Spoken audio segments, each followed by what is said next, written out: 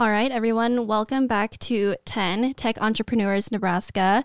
I'm Grace Kane with the Nebraska Tech Collaborative today, and today we have a special guest host. Yeah, hi, my name's Justin Krug. I am a early stage employee at Workshop, which is a B2B SaaS startup here in town. And outside of work, I'm very invested in the entrepreneurship community here. So co-organized 1 million cups here in Omaha, and also founded with a small organizing team, the Nebraska Startup Job Mixer, which is upcoming here in November. So very excited for that. Awesome. Thanks for joining us today, Justin. And then we are here with our guest, Zach Oshinbanjo. Zach, tell us a little bit about yourself. Yeah. Thanks, Grace. Thanks for having me. Nice to meet you. I think I've seen you somewhere, Justin. Yeah. Yeah, he's on LinkedIn quite a bit. Yep, I basically live there. I think that may be where I saw you. But as Grace said, my name is Zachary Oshinbanjo. I am the CEO and founder of Vetelligence, which is a career discovery and development platform that helps military service members make sense of their military experience so that they can be successful in their transition into the private workforce.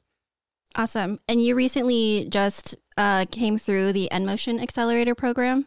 Yes, I just went through the program. The last day was, I believe, August 3rd.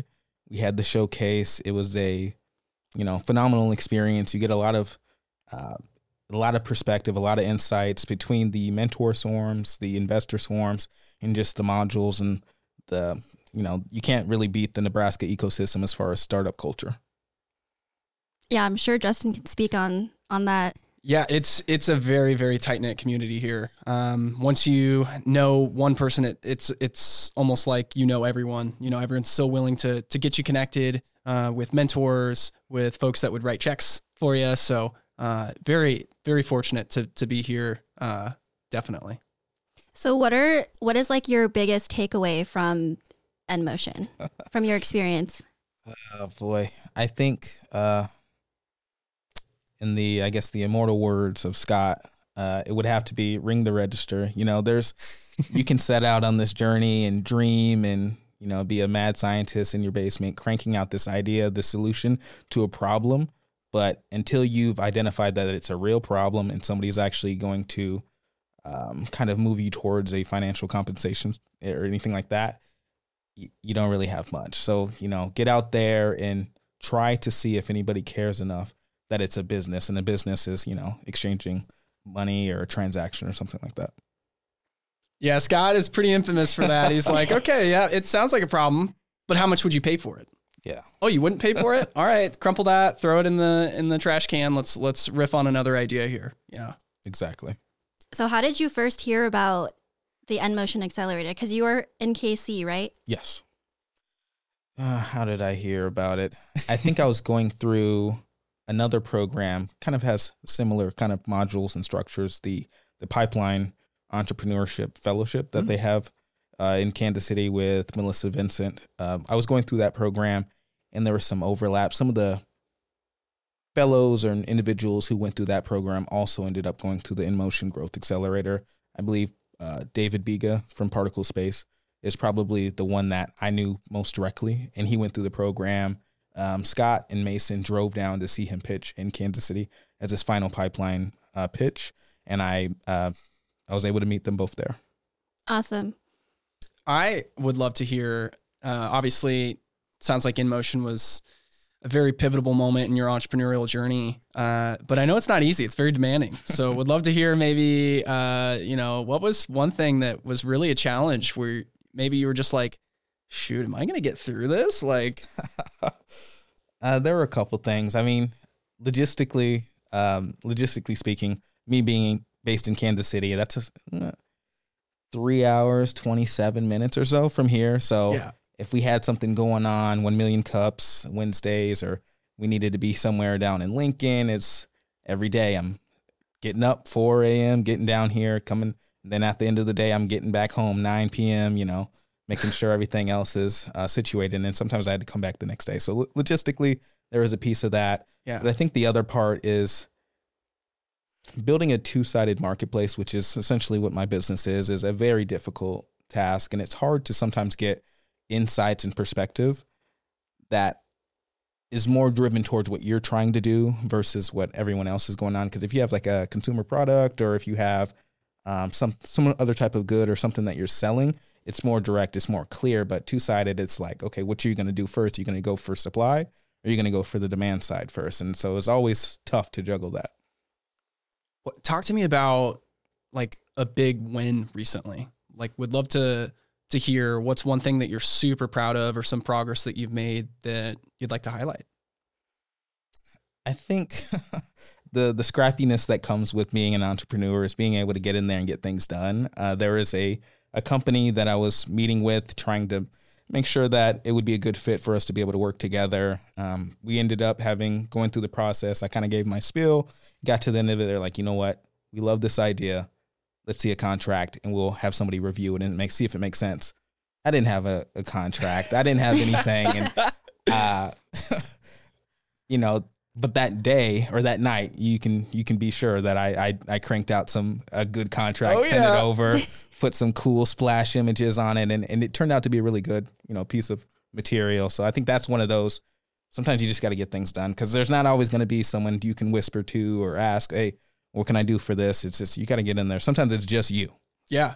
Yeah, absolutely. Yeah, no, that sounds like a true startup right there. Yeah.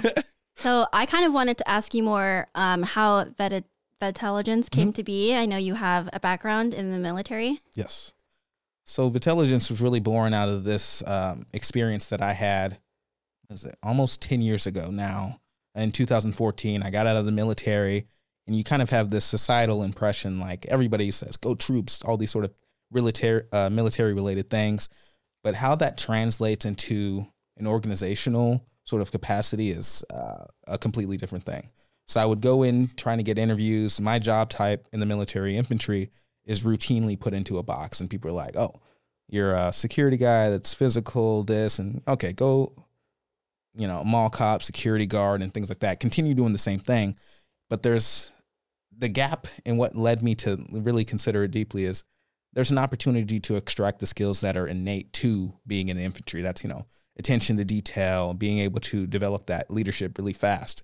Because it's beyond just, okay, yeah, we're holding a location down. It's a very high value target. We're going to take care of it. But there's also that piece is like, we have to be able to move efficiently, communicate. There's so many different components that can translate almost into any outside industry. So I felt like that had to be more of a universal experience for everyone transitioning.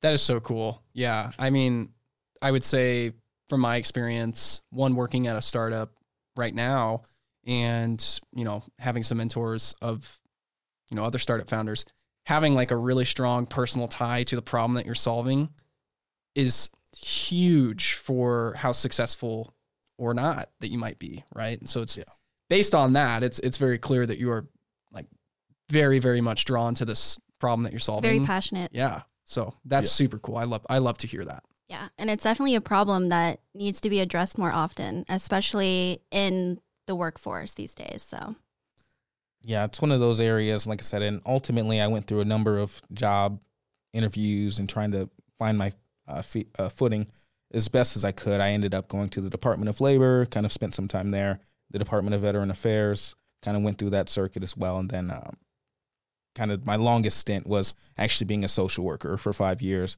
where I helped people with homelessness, food scarcity, and people who've had, 50, 60 years of age, had never had a job before, getting them in a position where they would be able to, acquire their first job. All right. So we are almost out of time, but what is any last thoughts, advice that you could give to the next generation of founders or anyone trying to make the change into starting their own business? The biggest one I'll say is talk to people and talk to your customer, because you might end up in an echo chamber where you might think that you have a great idea and people are going to be like, yeah, Steve, that's great. Rock on. Go do that. Go talk to somebody about it. Say, this is what I'm thinking of. That person, if they're a potential customer, might tell you, wow, that's just like this. I'm not going to pay for that. So get that insight early before you build and waste. Awesome. Well, thank you so much for joining us today on 10. And yeah. Yeah, this was great. Look at that. Plenty of time to spare even. I have one last question. You got 10 seconds. Sure. What can this community do to help you? This community can reach out to me directly. I'm open for conversations to understand your hiring practices and ways that I can help you.